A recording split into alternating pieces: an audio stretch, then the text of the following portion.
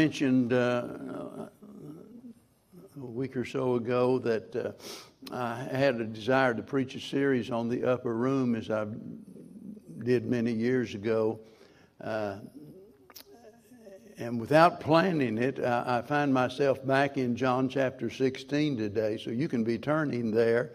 I'll meet you there in just a little while. It's not my intent to preach a series from this chapter, by the way, or from this section that deals with all that was said and done in the upper room. While you're turning there, let me make a statement that might offend someone, I don't know. It might shock everyone, but some of you need to move.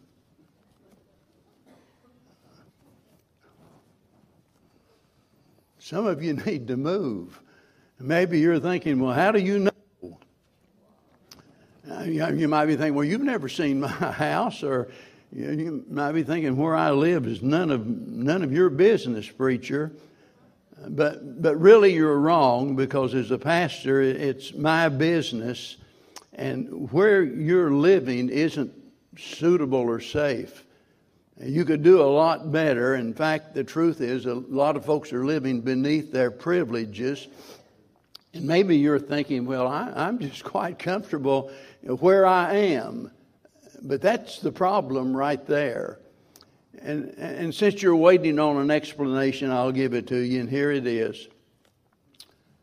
Most of us need to move from sorrow to joy. We've been living in the slums of sorrow far too long, and it's time that we move out of that place. And it's so sad to see so many people spend their entire lives living in sorrow when they don't have to. And the question is, why do they stay there? In some cases, they stay there because they don't see any other options. What else can I do? In other cases, they think, well, it's appropriate for what I'm going through, and they can give you a long list of reasons as to why, they ought to remain sorrowful. And they've just got a long list, and they can justify it well. And it's no wonder I'm sorrowful. Just look at all that I'm going through and all of the problems that I've got, but the fact is, all of us, and even though we try to justify our sorrows, there are others that always have it worse than we do. And besides, what we're doing, just living in morbid sorrow, is not acceptable, it's not appropriate for a Christian. Now, I understand the Bible teaches that there is a time to weep. But the same Bible also says in Philippians 4 and verse 4, rejoice in the Lord always. And it is apparent that most people don't. Don't you agree? I mean, just look around. I'm not talking about necessarily looking around right here in the congregation, because believe me, what you see here is 100 times better than what you see out there in the world. But even we Christians so many times are mired down in sorrow to the point that we fail to follow the command to rejoice in the Lord when? Always, all of the time. It doesn't make any difference. We are to rejoice in the Lord. And these people that are living in the slums of sorrow are miserable, and it shows. And that's not what God wants for you or me. He wants something better than that. And here in John chapter 16, we see our Lord dealing with that very thing. I don't have time to deal with every verse and to look at all of the details, but it'll be easy for you to follow along and look in verse number 6, for example, and notice what the Lord said. Sorrow hath filled your heart. But notice in verse number 20, He says, your sorrow shall be turned into joy. And then in verse 24, He speaks about the possibility. Notice he says that your joy may be full. In other words, not just a little trickle, but full and running over. And then he concludes in verse 33 of this chapter by saying, "Be of good cheer. I have overcome the world." And today it's my hope that this story in some way will convince someone that it is possible to move from sorrow to joy, because Jesus promised and Jesus provided all we need for that to happen. Now, we can't avoid suffering. We're all aware of that. There's going to be suffering. There's going to be sorrow. But we can move away from it. And if ever there was a time that we needed to do that, it's in this day that we live in. In these troublesome times, we need to move away from the sorrow that is weighting us down and destroying our happiness. And the media just won't give us a break. They won't let us do that, because we are being bombarded by the media constantly of all of the bad news. Now, in this chapter, we see the disciples overwhelmed with great sorrow, and for good reason, because Jesus showed them here exactly what they could expect. Now, they didn't always get the picture, but he has been very detailed about the suffering and the fact that he is going to leave and go away, and they're overwhelmed with sorrow. But he shows them here why and how they can move from their sorrow to joy. I find it interesting that rather than rebuke them sternly as he could have, and as some preachers would have, instead of doing that, he taught them. And we can hang all of our hopes on what Jesus said. And here we see an example of Christ being the great comforter to us there in that upper room, where he repeatedly reminded them to be not troubled. And he gave them one promise after another after another. Remember, this is the night before the crucifixion. The disciples are confused, they are fearful, they are sorrowful. They had witnessed the Lord's mighty miracles. They had seen him open the eyes of the blind. They had seen him feed the multitude. They had seen him raise the dead and heal the sick. And they had witnessed all of these miracles, but now they're facing something that causes them to be overwhelmed with fear and with sorrow. They are afraid. And try to imagine being in their shoes, to being in their situation. Now, they had faced problems before, but now the Lord was about to be crucified and taken from them, and they're wondering, what will we do? How are we going to survive now? They're thinking to themselves, will we ever be able to laugh again? Will life ever be joyful like it was when we was with him? And Jesus, knowing exactly what they're thinking, aren't you glad that he knows your thoughts? And he knew what they were thinking. And he shows them how they can move from sorrow to joy. And I want you to know, if they could, you can. If they could, you can. If you're a child of God and they could, then you can. And whenever we read the remainder of this chapter, there are 4 things that stand out that are the means whereby that any Christian can move from sorrow to joy. We don't have to stay stuck in sorrow. We can make the move today. And wouldn't that be wonderful? To finally get out of that rut, to get out of that ditch, and to be able to go back to enjoying life again. In verses 16 through 22, he gives them the first means whereby they can make that move. And to sum it up, here it is. It's to remember the reunion. Verse 16, he says, "A little while, and ye shall not see me." I just wonder if some of them didn't just stop listening right then. "A little while, and ye shall not see me. And again a little while, and ye shall see me." And then he says, because I go to the Father. Verse 22. And he says, and ye now therefore have sorrow, but I will see you again, and your heart shall rejoice. Now get this. And your joy no man taketh from you. Isn't that great? I mean, I'm going from you. You're not going to see me anymore, but you will see me again. And there are two applications that's obvious from what Jesus says in these verses. And the first one, of course, has to do with the resurrection. Over in Matthew chapter 28 and verse number 8, it speaks about those who witnessed His resurrection and it talks about them. They left quickly and with great joy. It was with great joy they left that empty tomb and they went out to tell others, He's not here, He's risen, He's alive.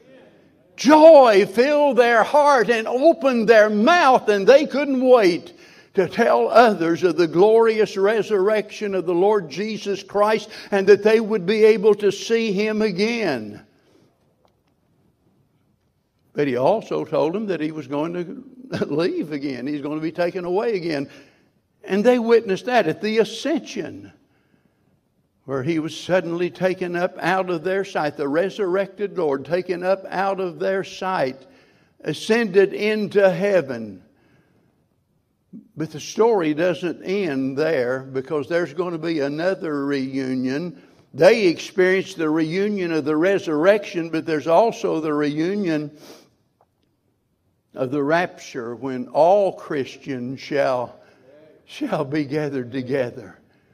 Jesus had already mentioned that back in John chapter 14, verse number 1. He said, let not your heart be troubled. You believe in God, believe also in me. For in my Father's house are many mansions. If it were not so, I would have told you. And He said, I go to prepare a place for you.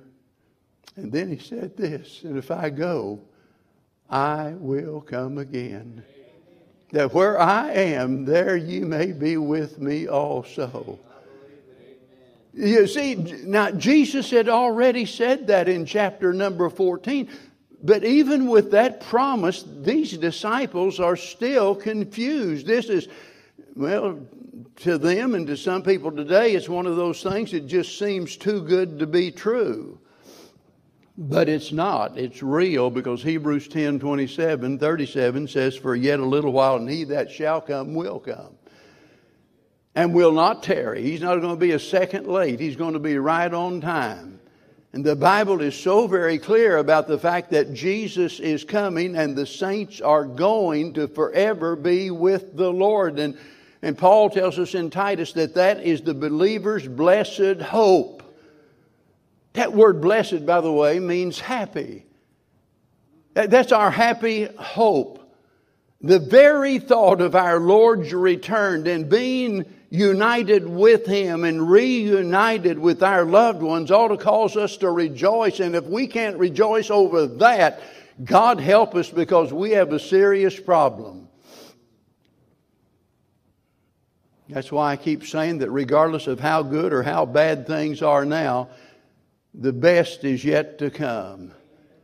And we all need to think about that all of the time. We need to live with eternity in view, because let me tell you, nothing makes any sense if we don't. If we limit our vision to the grave, if that's all we see, there's nothing in this world that makes any sense. And that's why we have to live with eternity in view. And yet, so many are living in despair because all of their focus is on this life. Rather than considering the big picture, they're just looking at the present problem. And the Bible says, don't do that. Not in those words. But the Bible says, set your affection on things above. You want to get out of that rut of depression and sorrow and pain, then you need to remember the reunion that's going to happen. But then in verse 23 and verse 24, the Lord tells them something else will help get them out of that rut. It will help them to move Move from sorrow to joy, and that is this: request what you need. Boy, that is amazing that we have the privilege of requesting. Notice verse 23, and in that day you shall ask me nothing. Verily, verily, I say unto you, whatsoever you shall ask the Father in my name, he will give it you. Hitherto have you asked nothing in my name, and ye shall receive. That, notice, that your joy may be full. Here we go again, this promise attached to this condition. And that is that we request what we need.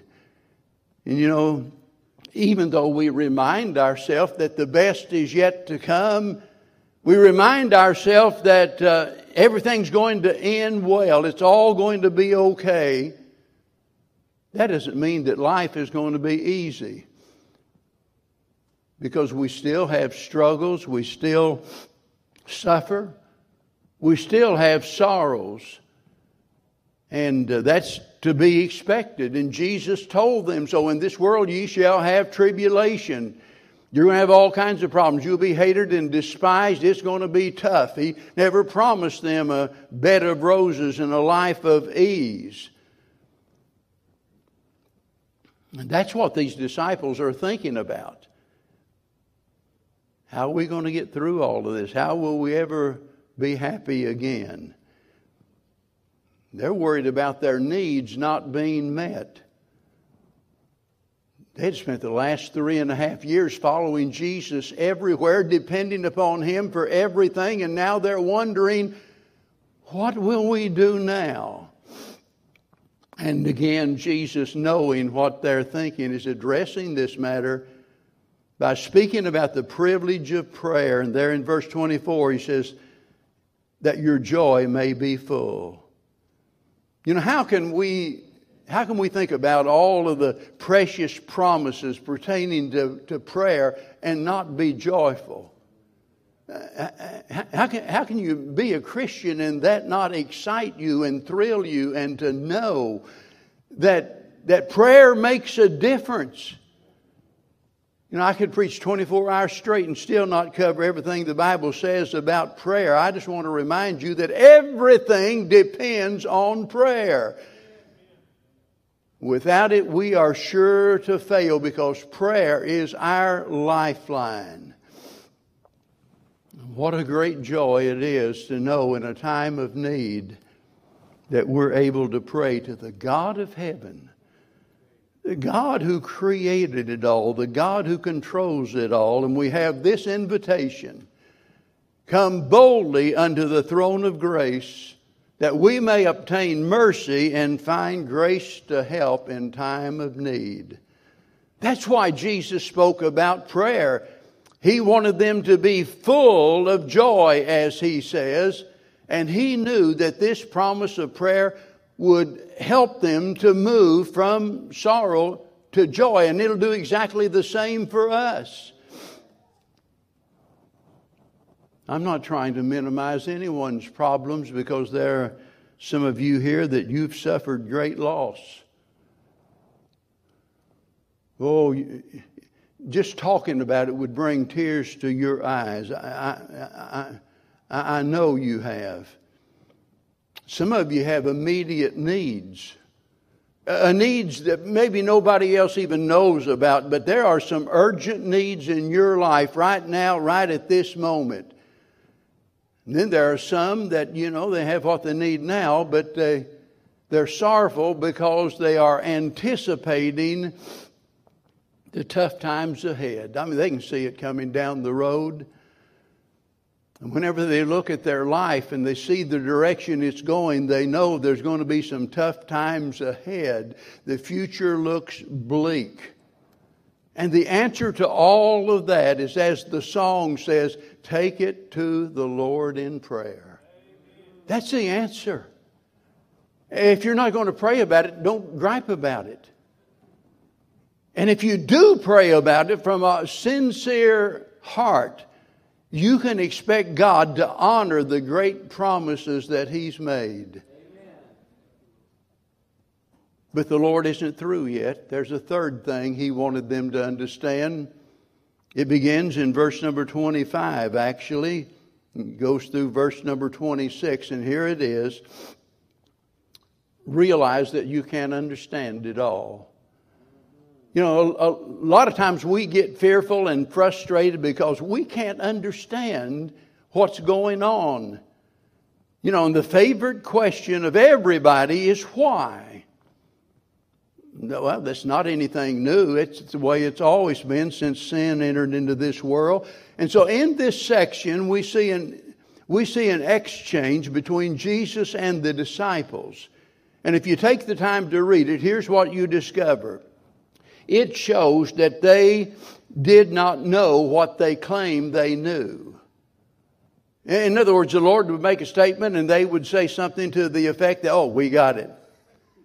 And they didn't actually have a clue. The Lord had been speaking to them in Proverbs and using parables. And He tells them in verse 29 and 30 that someday I'll explain that to you. Someday you'll see all of that clearly.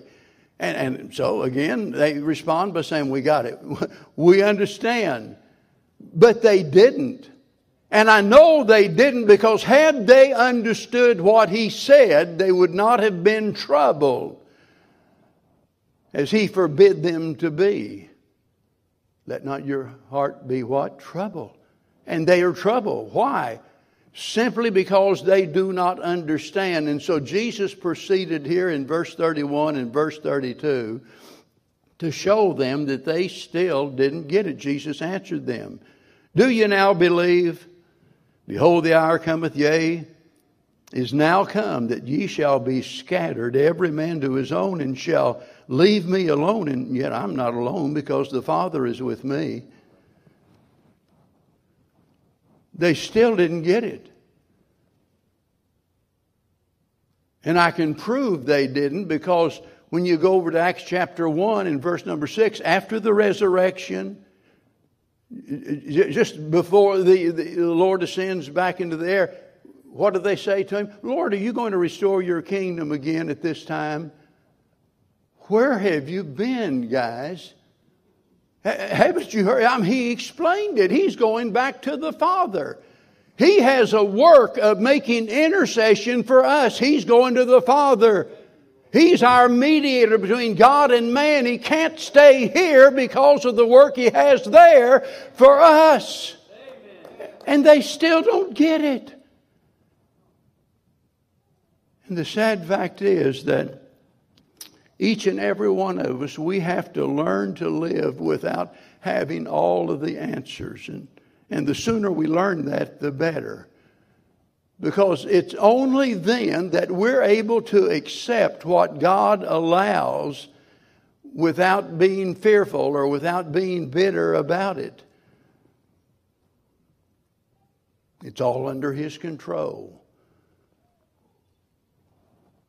I asked a question here a while back as a part of a sermon. I said, do you trust God's plan? Think about it. Do you trust God's plan for your life? Oh, and everybody knows what the answer ought to be. Well, of course, God doesn't make any mistake. Whatever God's plan for me is, that's just fine because I know He doesn't make any mistakes, so it's got to be right. And even though we say that, there are so many times that our attitude doesn't reflect that. God has it all under control, and that's a reason to rejoice. But we just keep insisting that, Lord, I've got to understand this. Well, at this point, this time, and where you are, even if He explained it, you still couldn't understand it.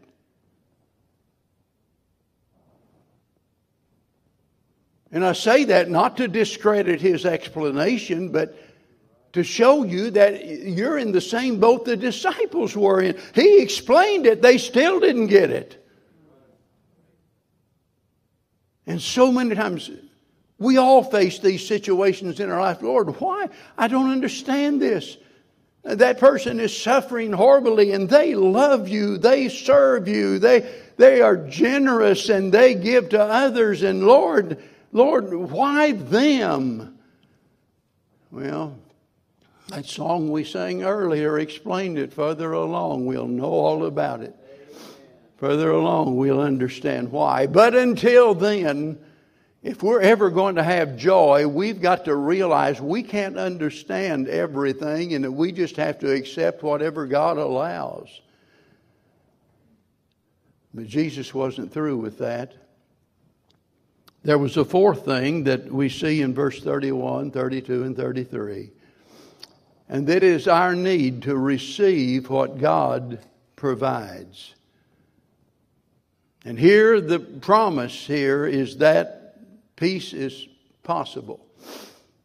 And notice, he tells them that they are to be of good cheer. Isn't that great news? Be of good cheer. Now, they're in the same situation they've been in since we started. Verse 33 says, "These things have I spoken unto you, that in me you might have peace." They didn't think that was possible. Evidently, because they're scared to death. And in the world ye shall have tribulation, but what? Be of good cheer. You're going to have tribulation, but be of good cheer. You're going to suffer, but be of good cheer. Why? I have overcome the world. How wonderful is that? These things have I spoken unto you, he says. Actually, that takes us back to the very first 15 verses of this chapter also. Well, what did he tell them there? Well, if you read it later, here's what you'll discover. That he's going away. He said, it's expedient that I go away. It's necessary. I've got to leave. But the Spirit is coming. The Spirit, he had to go away. Now the Spirit is coming. Why? It's expedient.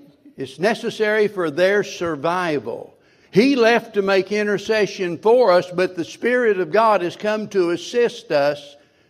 And our welfare is dependent upon the ministry of the Holy Spirit.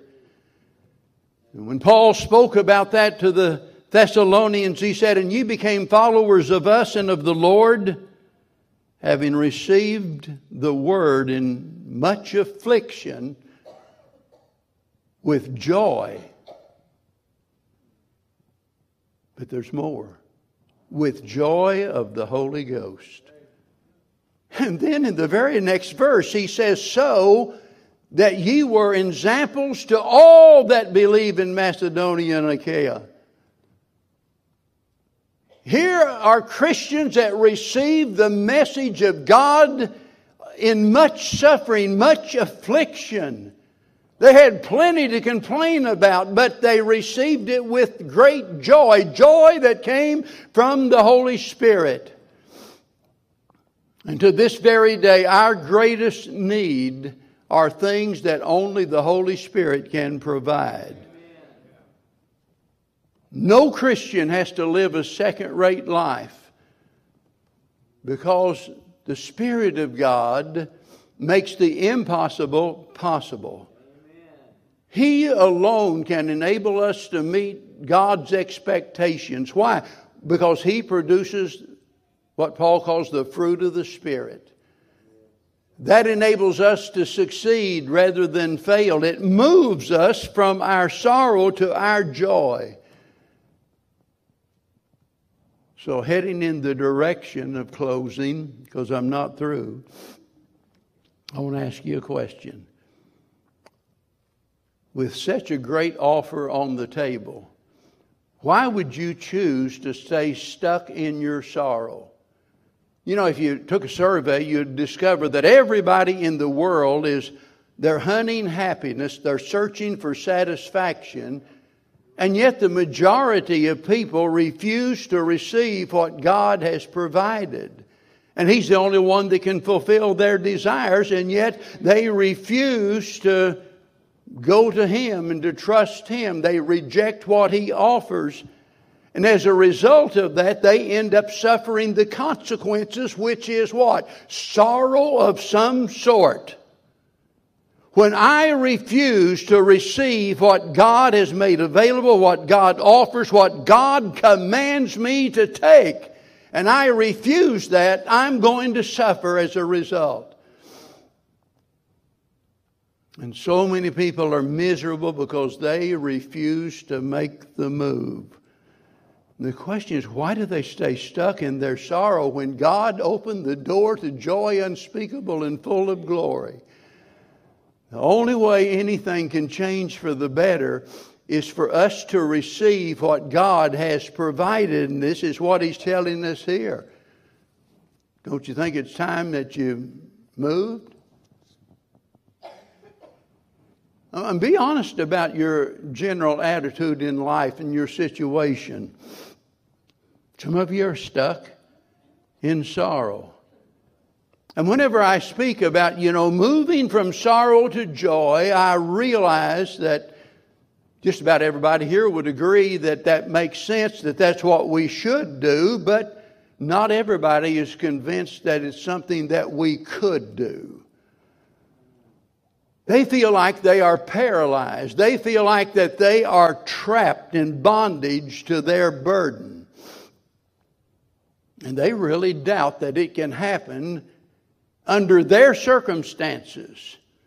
And they feel like I can't ever really be joyful unless my desires are met.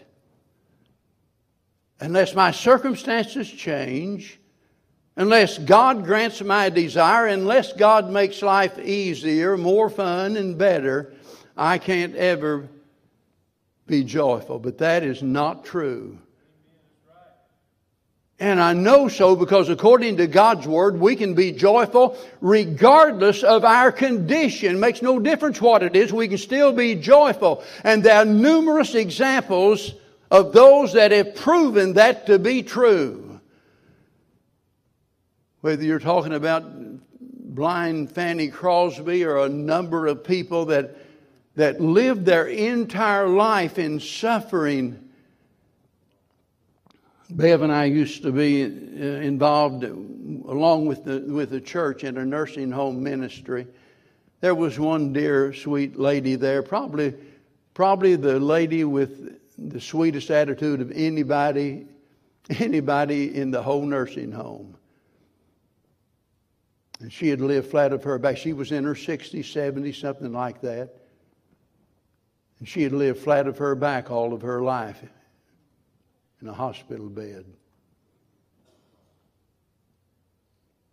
And I couldn't believe it when we go in there and speak with her and to see the smile on her face and to the reflection of joy that was coming from her heart. And how do you do that? Oh, anybody could be happy if God would have worked a miracle and she'd popped up out of bed and started running down the hall. But she's flat of her back. She's suffering. So it's not a matter of the conditions meeting our desires. There's all of these examples. And then, of course, there's the Apostle Paul himself. And we think about Paul and what he went through. And the New Testament saints that suffered horribly. But best of all, we see it most in Jesus. The Bible says, who for the joy that was set before him did what? Endured the cross.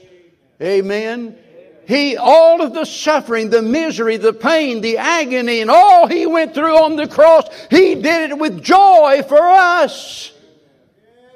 It doesn't get any worse than that. We sing that song, to be like Jesus. Oh, to be like Jesus. We need to either get serious or shut up about it. That ought to be our prayer. That ought to be our desire. But understand there's great expectations that come along with that. So the big question is, why do we fail? And I say why we, because I'm not always successful. I fail just like you probably do. But the biggest barrier for most people is that they doubt what God says. And instead of trusting God's promise, instead of relying upon God, they depend upon their own reasoning. And their reasoning tells them that I am justified in feeling like I do. Whether they put it in words or not, here's what they're really saying. How do you expect me to be joyful when I'm dealing with chronic sickness, pain, suffering? And then they play that trump card. After all, I'm only human. What do you expect? I mean, I know because I've played that card. I'm only human. I can't be perfect. Does any of this describe you? Do you feel that in your situation, there's no possibility of peace or joy, and you're convinced that, well, at least for you, that joy is impossible. It just seems like it's out of reach. It is beyond you. And you've resigned yourself to the belief that this is just the way it is. And I'm just going to have to live with it, and all I can do is just try to survive. But that attitude contradicts what God's Word says, and it conflicts with what the will of God demands. That's not at all what God wants. What does He want? Philippians 4:4, rejoice in the Lord always. That requires me to do, now listen carefully, that requires me to do what I must do to do it. I don't want to confuse you. Rejoicing in the Lord. Because some of you are saying, preacher, I know what you're saying is bound to be true. It comes from the Bible, but I just don't see how I can move from my sorrow to my joy. Rejoice in the Lord. That is what you must do in order to do it. That is both the end and the means. You rejoice in the Lord. And if you're a Christian, you know there's always something to rejoice about. And you need to remind yourself of it.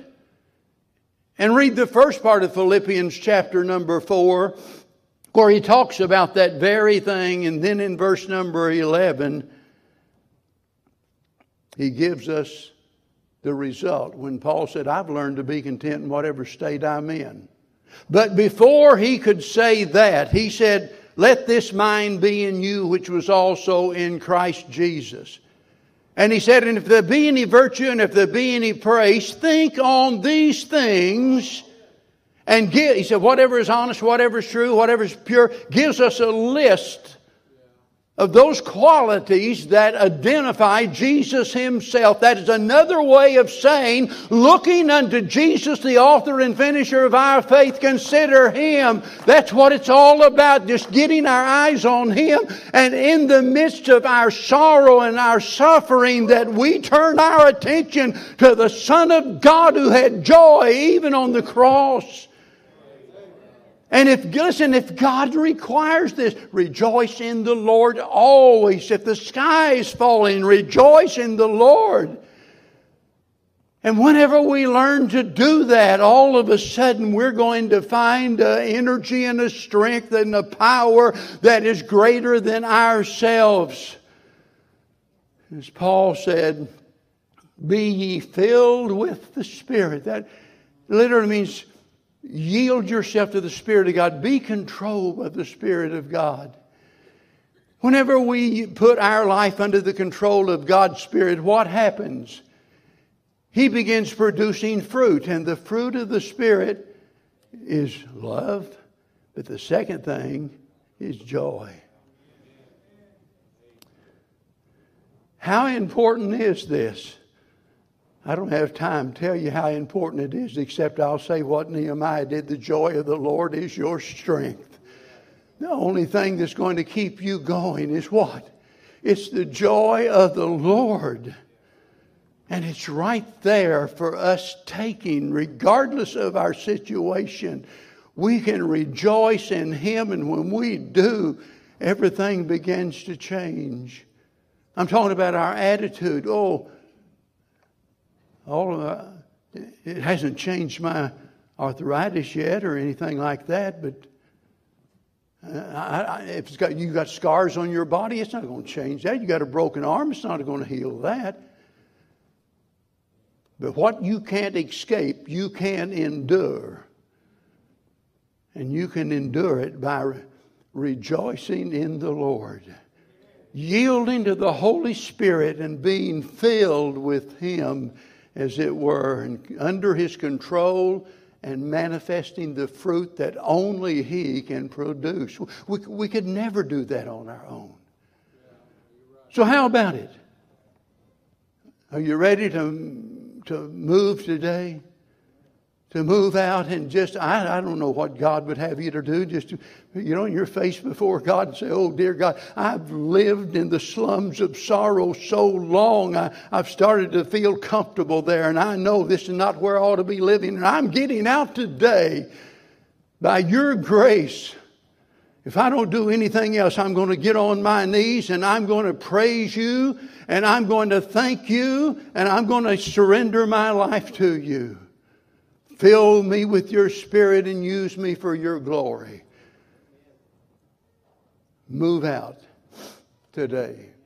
Father, thank you for the provision that you've made. Thank you, Lord, for not just the information that we receive when we read your word, but the inspiration that it carries. For the ministry of the Holy Spirit, that when we're proud and stubborn, when we can't understand and we're rebellious against your will, that yet the Holy Spirit continues to nug at our heartstrings and pull us in your direction. And God, I just pray today you'll help each and every one of us learn something from these lessons that Jesus taught his followers. Help us, Lord, to move from the sorrow to the joy that you've provided. And if there's someone here today that's never received Christ as their Lord and Savior, I pray that they'll do so today before they leave this building and come to know the great joy and have the peace of knowing that their sins are forgiven in their homes in heaven. For we ask it in Jesus' precious name. Amen. Would you stand, and while we sing, you